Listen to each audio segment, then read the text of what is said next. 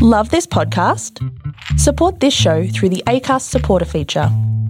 It's up to you how much you give, and there's no regular commitment. Just hit the link in the show description to support now.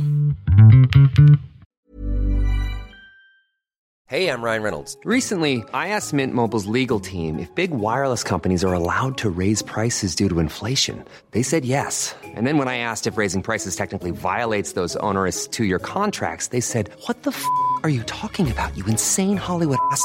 So to recap, we're cutting the price of Mint Unlimited from $30 a month to just $15 a month. Give it a try at mintmobile.com/switch. $45 up front for 3 months plus taxes and fees. Promo rate for new customers for limited time. Unlimited more than 40 gigabytes per month. Slows full terms at mintmobile.com.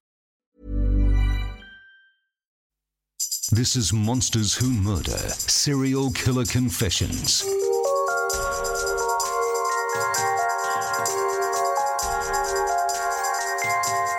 With Amanda Howard and Robert McKnight. Hello and welcome to this special season of Monsters Who Murder, Serial Killer Confessions. I hope you're having a lovely Christmas or had a lovely Christmas, depending on when you listen to this episode and when we upload it. Amanda Howard, the Serial Killer Whisperer, is with me. Hello, Amanda. Hello, Robert. Happy New Year, Merry Christmas, Happy Kwanzaa, Happy Hanukkah and everything else in there that I've probably missed. I haven't worked out when this episode goes, but presumably... Yep, it's around now. It will be early January, I think, this episode, so we will have had all those things. Amanda and I are recording a few episodes back to back, so I'm sure she's sick of seeing me by now. Never sick of you, my love. I left that hanging just so she'd have to say that, didn't I? Yeah. We are back with a brand new series, Series 7 in February. That's when we kick it up again. But in the meantime, we hope you enjoy these slightly different look at some serial killers, some historical serial killers, where there aren't a lot of audio confessions. And so we're talking about these cases, but I'm still finding them fascinating, Amanda. That's great, Robert. I was hoping that you would. It was just cases that I had on my massively long list that I could find no sources that would allow us to do our regular format. So these have been an interesting little summer series, and I think that we'll do a few more of these during those breaks that we have. Sounds good. All right. Well, don't forget, if you want early access to these episodes, go to patreon.com/MWM Confessions. But in the meantime, let's get to our next case. On May 12, 2015, 90-year-old William McDonald died in the secure wing of the Prince of Wales Hospital in Sydney, Australia. At the time of his death, he was the longest-serving prisoner in a New South Wales prison. However, beyond aficionados of true crime, very few know his name or of the heinous crimes he committed that gave him the name the Sydney Mutilator. Yet the strange way in which he was caught should give him a greater place in infamy. Amanda, you have a strange smile on your face, and just before we hit record, you basically said to me, "Robert, you've got no idea what you're in for here." Yeah, this is one of those cases that you're going to go, oh my God, all the way through it, because you have no idea about this case at all, and you're coming into this cold. No, the reactions you get from me will be very real and very raw. Yep. But he was known as the Sydney wait. Mutilator, so that gives me some idea. Take me back to the beginning. Well, McDonald was actually born in England in 1924, and during World War II, he enlisted in the army. Now, during one of his tours, he claims that he was sexually assaulted by another officer. Well, that would have been pretty traumatising. Well, actually, it had two opposing effects on him, actually. Firstly, yes, there was the trauma of this brutal assault that actually destroyed him physically, mentally. And he actually received electroshock therapy as an inpatient during a 4-month stay in a mental health asylum in Scotland. Right. But at the same time as this, he could not get the attack out of his mind, and he actually believed that he enjoyed it more than he hated it. And so this sort of caused a major inner conflict for him with homosexual desires and things like that. And this is something that we've seen in others like Dennis Nielsen, Jeffrey Dahmer, John Wayne Gacy. And he sort of began to use that attack as almost a fuel and a catalyst for what would come in this shocking murderous rage that we're about to go through. But during this time, he moved around, and he went to Canada for a while, and he actually had gay relationships there. He went back to England, and then finally in 1955 he arrived in Australia. Let me ask you this. There's a lot of serial killers that we've covered where part of the problem is their homosexual tendencies. And obviously, before the time we're in now, even when we were kids, homosexuality, while it was, we have friends who are gay, but it still was something that wasn't fully accepted. No, absolutely, yeah. So when you go back in time and, especially in the 40s, being gay just wasn't a thing you were allowed to be. So I guess the question I'm asking is, now that we are in a more tolerant society where people can express their sexuality, could that possibly see a reduction in serial killers, or is that just the homosexuality tendency and trying to hide that is that just one element but doesn't necessarily lead to this whole other side where they're killing?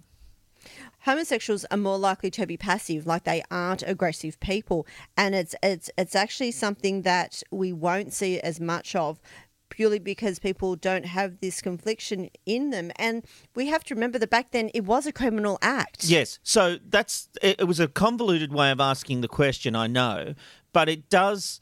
This has been a theme, not with all the serial killers, but there's been some serial killers we've covered that confliction in their mind about being gay has played a part in their sociopathy. And so, I guess I'm hoping that without having to hide that aspect of themselves, maybe that wouldn't lead some of these people onto this other life of killing and getting gratification out of that in secret. I mean, we still have gay killers to this day and will forever, I'm sure. But yes, there is these killers that kill because of their own hatred of their own uninformed sexuality. Yes, but that's what it is. It's a hatred of themselves, isn't it? Yeah, it is. And so I'm certainly not tarring all gay people as possible serial killers, not at all. But there has been some serial killers who have had that conflict going on within them that has played out in some kind of format during their kills. 100%, yeah. And, it is a small group of them, and unfortunately they're major killers, and they do things like what we're about to see William McDonald did. But there is more of a general acceptance. There is still going to be, as I said, there is still going to be killers who do this because they aren't accepted by their family, they aren't accepted by their peers, they aren't accepted by their social groups. So there still will be that conflict of for example, a gay killer might come out because of his religious beliefs. That's the conflict, that he can't be gay but believe in God. It's crazy, but it is what can still cause these sorts of crimes to occur in the future. But what we're seeing of these historical cases, yes, 100%, there was this issue that they hate themselves because what they believe is their true identity is actually criminal, and they don't like that, and they don't like what they're doing, and they know, you don't want to go out and commit crimes, but if that's what you love to do, like if you like to set fires, you know that that's a crime, you can't go and do that. Well, back then it was the same thing. I want to go and have gay sex and gay relations, but they are told that they can't, and it's wrong, and so there's this inner turmoil that happens that really messes with them. Okay, now he's known as the Sydney Mutilator, but his murderous campaign, it didn't start in Sydney. No, that's right. And it actually took his confession that would come 2 years later, that they would understand that there was another victim before the Sydney mutilation cases. But most sites claim that actually his first victim, Amos Hurst, was 55 and killed in May 1961. But going through the old files like I have just been doing, you the are last meticulous. Couple of weeks, Amos was actually killed in March 1960 and was 63. So people don't believe what Wikipedia tells you. Made with the best wrong. intentions, but maybe we need to update it, and you can use Monsters Who Murder Serial Killer Confessions as your source. All right, so there is in fact a lot of wrong information about this case. So with your help, let's try and sort through it. Yeah, well, let's start with the fact that the reports claim that McDonald only killed homeless men. Now, Amos Hurst was discovered in his Parkview Street flat in Milton in Queensland 4 days after he'd actually been killed. So this man was not homeless, so let's start there. And as we said, he was 63 and not 55. But police at the time actually believed that he had died of natural causes. But it was only once MacDonald had confessed to his murder that Hurst's body was actually exhumed in July 1963. And then it was discovered that the bones in his neck had been crushed, and it was through manual strangulation. So when they investigated the body, and I understand this is the 60s, and I don't understand this what coroners do and all that kind of stuff as far, like what an investigation into a dead body involves. But I would have thought the fact that the neck had been crushed, wouldn't that be pretty obvious?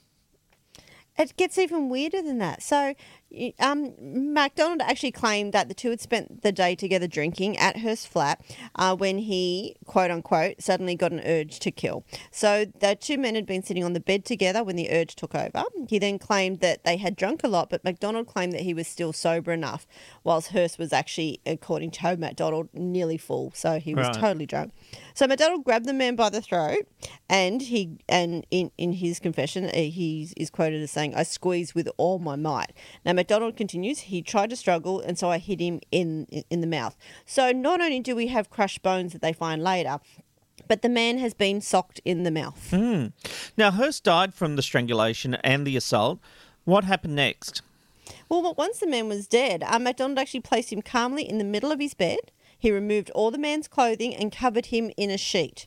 So in the confession, he actually describes it. I put it right over his head and tucked it in all around. And I waited there for a while, made sure he was dead. Then I turned out the light and went out the door. Hang on. They thought this was a natural death, and he's been found posed like this, a sheet over him like a dead body. How does that happen? Yeah, crazy, huh? So, actually one of the attending nurses that come with the coroner to check out this dead body actually thought it was suspicious. But the police and the coroner who was there said, no, this is normal. So the guy's been bashed, covered strangled. in a sheet. And nothing suspicious. It's almost like there was blood pouring out on the floor, if he was stabbed. Yeah, they could have done Nothing the to see chalk here. outline. Yeah, exactly. It was just crazy. So it's possible the case could have been solved there and then, obviously, if police had investigated this strange scene, and it was a strange scene. Yeah, and it even got stranger because the same coroner did the autopsy both times and claimed that neither time he would have said that he was strangled. It was only purely because MacDonald had said that he had killed the man that it come down that, yes, maybe it was. But literally the guy had, a broken hyoid bone and he'd been punched in the mouth and he had been found posed by a second party. You can't help stupid. No. So obviously MacDonald wasn't able to get away with it. He got away with it, not through cunning planning, but by sheer stupidity of the people investigating. Yeah, but he was actually freaking out because he assumed that he would get found. I mean, this was his first killing, and it was obvious to basically anyone else except for those at the scene that he had been posed and that he was likely to be arrested for killing Hurst. So he literally was, freaking out. Police were going to turn up. Then he saw the obituary that, this man died suddenly and he went, oh, okay. And so he took off and headed to Sydney by June 1961. And then his next victim was 41-year-old Alfred Greenfield in June 61. He was found in an area in Sydney known as the Domain. Yeah, so Greenfield had been drinking in the park near the baths with MacDonald. And his body, and the Domain is a big open area, and his body was found the following evening. Yeah, two homeless men actually spotted his body. It was under the pylons near the baths, and they assumed that he was drunk. So they were also drunk and thought, well, if he's drunker than us, we're going to go and steal his grog. And so they went over there to get it, and instead they found that he was actually very dead. Okay, I think I'm almost too afraid to ask this, considering we are talking about the man known as the Sydney Mutilator. Okay. What Are you happened? ready, Rob? Mm-hmm. Well, Greenfield was actually naked from the waist down, and his upper clothing had been pushed up to his throat, and he'd been stabbed 46 times. Wow. Most of these were in the chest, the throat, and the head. So though the bottom half was exposed. The stabbing was to the top half. One of the stab wounds had actually completely severed the man's spinal cord at the base of his neck, which is quite horrific. It's similar to what Ivan Milat did in the backpacker case, but that's a different story. And according to the police file, and this is quoting again, the killer's final act of depravity was to remove his victim's penis, testicles and scrotum, including the area of flesh which incorporated the pubic hair. The man was also heavily tattooed. That's quoting the police file. And it's funny, Amanda, they brought down the Queensland coroner who said, no, nothing to see here. This looks like a natural death. No. That was a joke. Oh, okay. Because the Queensland let coroner... me respond. No, we're going with that response. No, let me respond. You know, the people listening to this, they got the joke, I'm sure. I know I said a deadpan, but, I didn't want to go waka waka. No, because the Queensland coroner had done two things, so I thought you'd linked it that way. No, I was just being silly. Did you want to ask it again? No, I'm leaving it as it is. Oh, fuck you. Now, look, to get serious, and that was brutal despite my stupid humour, there obviously was a sexual element to the crime. I want to know, was there any sexual assault? Well, according to an examination later, there was actually no evidence of sexual abuse. But surprisingly, though the man's genitals were removed, they were actually tossed into the harbour. And they were literally found the next day by police divers.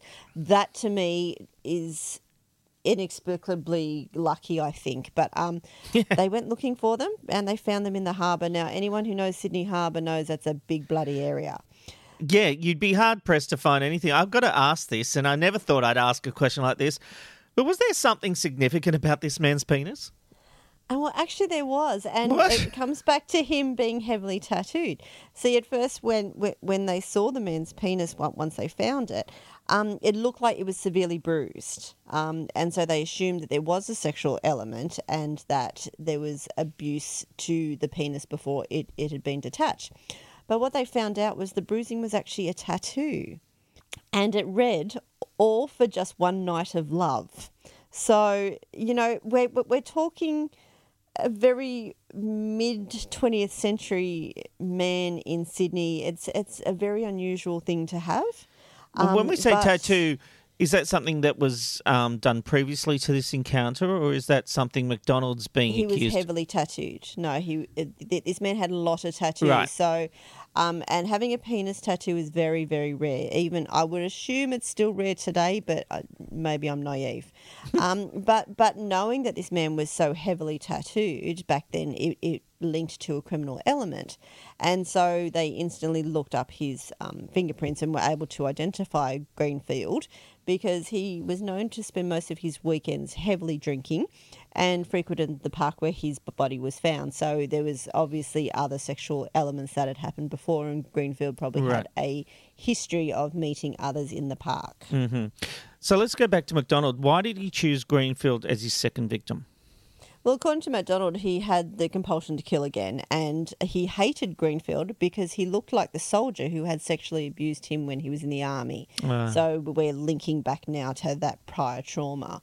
McDonald had actually spotted Greenfield, and he was very drunk and worse for wear in Darlinghurst, where he'd been drinking with his common-law wife for many, many hours. And then after they had an argument, he said to her, "Well, you go home, I'm going to go and keep drinking." And that's when McDonald spotted him. And so then he followed him and the pair moved to the domain where they continued to drink. And he confessed to only stabbing and mutilating Greenfield's body after the man had passed out. So he obviously didn't want to have a fight. He didn't want to have that confrontation with his victims. He needed them to be paralytic drunk for him to do anything. Okay, when we come back, we will find out what happened with the third victim and where this story goes, how he was caught, and what happened next. Monsters Who Murder, Serial Killer Confessions. We'll be right back. Tired of ads interrupting your gripping investigations?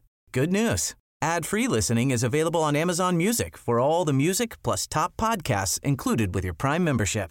Ads shouldn't be the scariest thing about true crime. Start listening by downloading the Amazon Music app for free Or go to amazon.com/truecrime ad-free. That's amazon.com/truecrime ad-free to catch up on the latest episodes without the ads.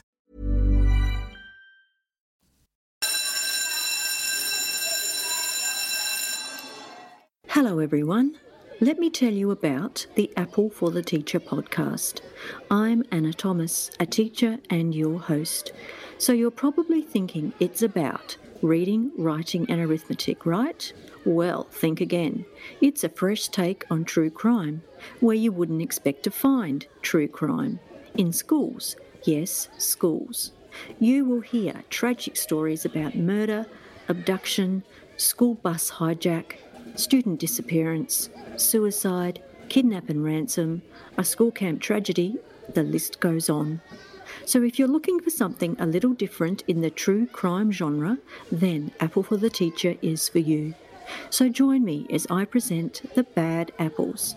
But until then, remember to be a good apple.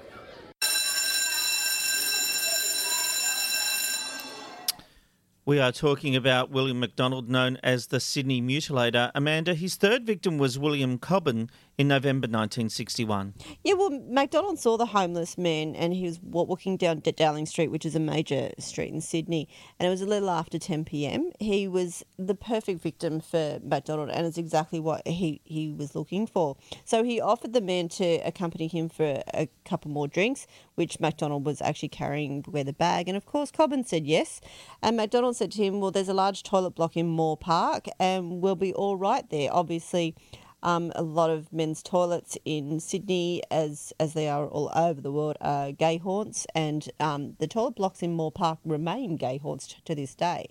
But once in the cubicle, Cobbin sat down on the toilet whilst McDonald stood up, and McDonald said that he'd get the next bottle of beer out of his bag, but instead he grabbed a raincoat and put it on. And then he produced a knife and he began stabbing Cobbin repeatedly. And Cobbin actually tried to stand up and fight him off, but McDonald just kept coming and Cobbin collapsed to his knees. So then McDonald took some newspaper out of his bag and then sliced off the man's genitals. He wrapped them in the newspaper with the knife and he left the bathroom, disposing of all of them as well as his raincoat. There's a couple of things here.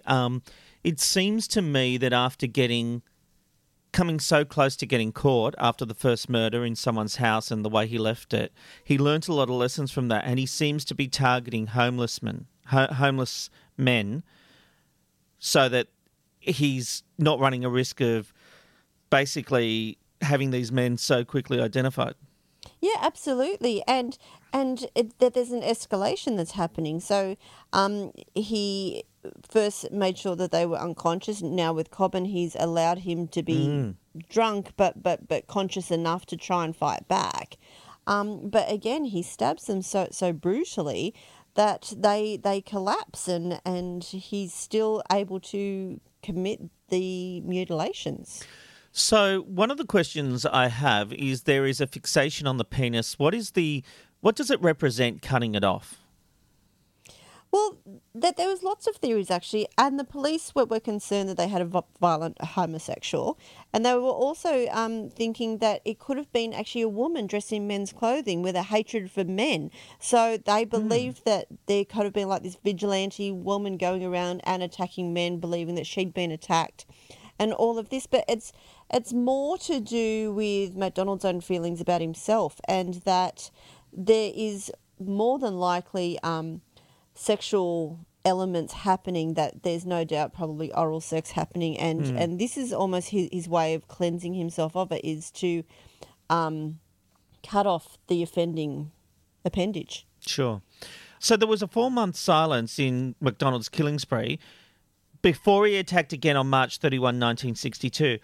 And again, another homeless man, Frank McLean, was McDonald's victim. Amanda, McDonald changes his pattern here according to the police file. Well, yeah. So after offering the man some free alcohol and then taking him to a place where he could kill him uninterrupted, McDonald actually struck the man in the middle of the street. So he had this plan to take him somewhere and do it, but he believed that the urge was too great and he needed to kill him as soon as they began chatting. Like his anger and his ferocity was just to a point that it just boiled over, and he just attacked him in the middle of the street, which is a major risk and a high-risk crime. And he stabbed him ferociously. He was still able to hack off the man's genitals, but he didn't wait for him to be dead this time. The guy was still barely conscious, but he was conscious, and he was very much alive when he had his genitals removed. And then, on top of all of that, McDonald stole his alcohol and headed home. And what happened to the genitals?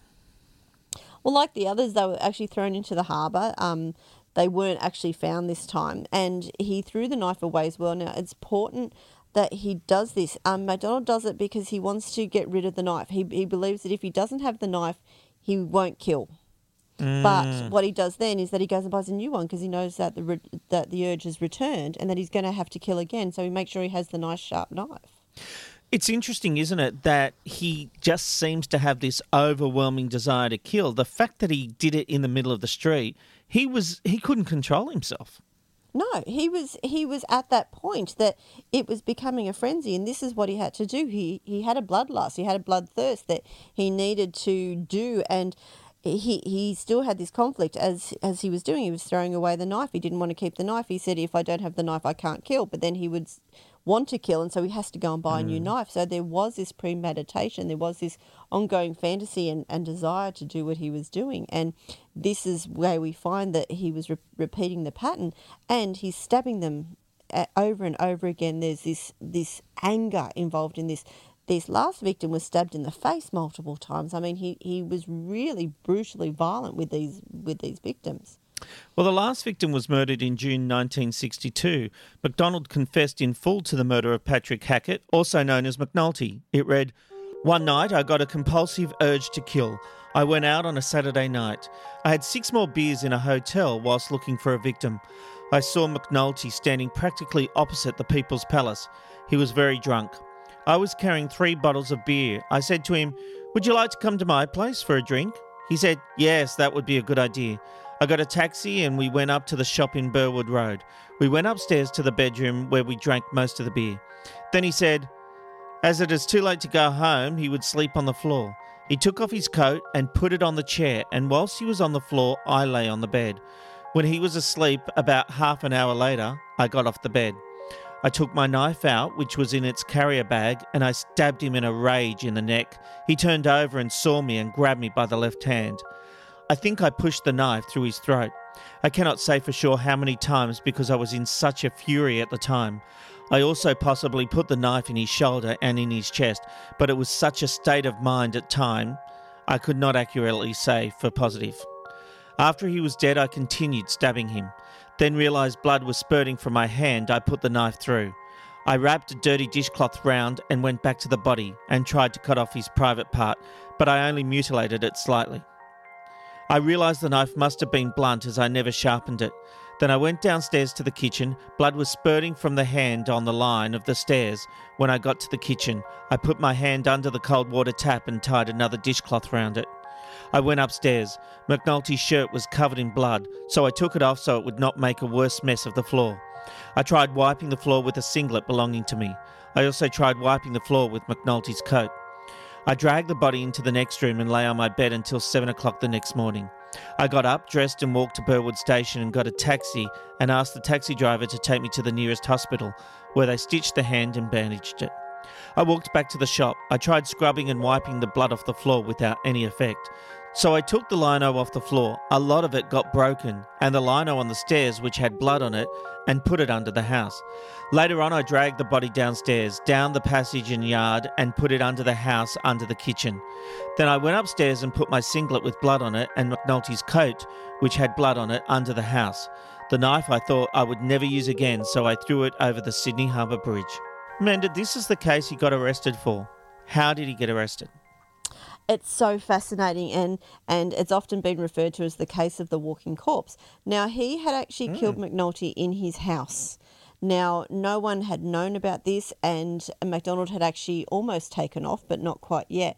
But people began to realise that there was a smell coming from the house, and they went into the apartment above the shop that McDonald owned, and they found the body.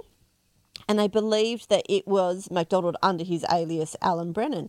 And so there was no sort of realisation that he'd been brutally stabbed or anything. People just thought something had gone on, and that there was a possibility that MacDonald himself was the next victim of the Sydney Mutilator. They weren't quite sure because there had been time. So MacDonald, as Alan Brennan, become the next victim. And so there was a obituary put out for MacDonald saying that he died as Alan Brennan, and a man that he worked with spotted MacDonald and said, hang on a sec, you're dead. And then in this time, there was the big link that was coming with all of the case, and people realised that the man who owned the shop was still alive and there was a dead man in his house. So this is how it occurred. So because someone had recognised him and had been to the man's funeral and seen the obituary, MacDonald was suddenly arrested. That's crazy. Now, looking at MacDonald's life, is there anything that stands out beyond the sexual assault? Well, according to MacDonald's brother, his parents had actually treated him poorly. But MacDonald says, no, don't take that as an excuse. He believes that he was treated okay. But at the same time, his family had believed that he was a weakling, you know, a bit like John Wayne Gacy. He had headaches and would refuse to do sports at school. He refused to talk to others. He was extremely shy, and he was often sent home for insubordination, but purely it was because he was so deathly shy that he didn't want to talk to other people, and he believed that his ability to relate to others is his issue, and that it was that he couldn't socialise as most people could. He actually said in an interview just before he died, the trouble is that I take things too seriously. I'm too highly strung. It makes life harder. I don't think that life is funny at all. I have a lot of trouble with communication and what I want to achieve. I want to be able to talk to people. Amanda, this is something we've seen before, though. I'm thinking of Dharma for one, Dennis Nielsen another. Yeah, absolutely. It's this shyness and this inability to talk to others. You know, there's a lot of us out there that are socially awkward. I know I'm one of them. I don't get your jokes half the time. You know, but it's they still have this desire to keep people with them, and so they realise that sometimes they need to be the focal point. The way they do that is by having this inanimate object with them, so this dead body. So they think that they're communicating and thinking that they're socialising, but they're doing it in such a horrific way that there's no other way for them to do it, that it becomes almost normal for them. Now, MacDonald was in prison longer than most. He should have been released after serving the standard 25 years, shouldn't he? Well, I mean, he should have probably been eligible to apply for parole. Yes, life means life, and he's one of those that was in for a very, very long time. But even he himself didn't think that. You know, he said after 32 years in prison, he told a reporter, I wouldn't want a new start. I would be afraid that I would do the same thing again. They say a leopard never changes his spots. There is something in me, and it is inbuilt. It is something I cannot change. Do you believe that's true? I really don't know. I think it's a bit of a pity poor me cry. I think there isn't it a bit honest though? He's saying, I don't trust myself out there. I'm better off in here. The public is safer with me in here. But the whole reason of prison is it should be about rehabilitation. It should be about righting the wrongs and correcting the behaviour and seeing what can happen. Of course, that doesn't happen, and it never will. And there's people who should never be released from prison. But he's one of these people that does go the opposite way, and it's quite surprising that he says that. But I really think that if they said, okay, well, you can go from prison now, he's not going to say, no, I won't. Well, when he was asked about freedom, this is what he said. It was very good going outside. That was just after he'd taken a 3-hour trip in 1995. But the idea of staying out there frightens me. I don't miss freedom. I wish I'd never seen it. I wish I had never had it. Looking back, it is all unpleasant. I did it harder outside than I do in here. What do you make of that? Well, I mean, yeah, he's saying that life in prison's good. You know, really, we talk about rehabilitation, but we also talk about punishment with incarceration. He's saying he is not punished by being in prison. He's saying he's getting his 3 squares and gets to do what he wants. wants. Now, he was in prison and he was in mental hospitals as well for a very long time. But he was in protective custody. He had very little responsibility. He was institutionalised by this time.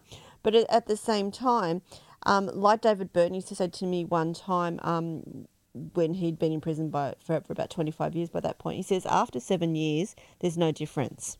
So you can be in for 8 years or you can be in for 80 years. There's no change. Once you've done your first 7, it's You're easy. in the routine of it. You've been broken. Yeah. Interesting. Well, that brings us to the end of another fascinating case, Amanda, and it's a Sydney one that I've just never heard of. And as you say, considering what he did, you would have thought it would be more prolific, but interesting all the same. Yeah, it was, and I'm glad that you stuck with me with this one, Robert. I wasn't sure how you were going to go with 7 penises, but thank you for coming for the journey. Bit crazy, but fascinating. I genuinely think this one was fascinating. We will have another case in the next 2 weeks, or if you're on Patreon, you can get it much sooner. Just go to patreon.com/MWM Confessions. Amanda, thank you. We'll see you soon. See ya.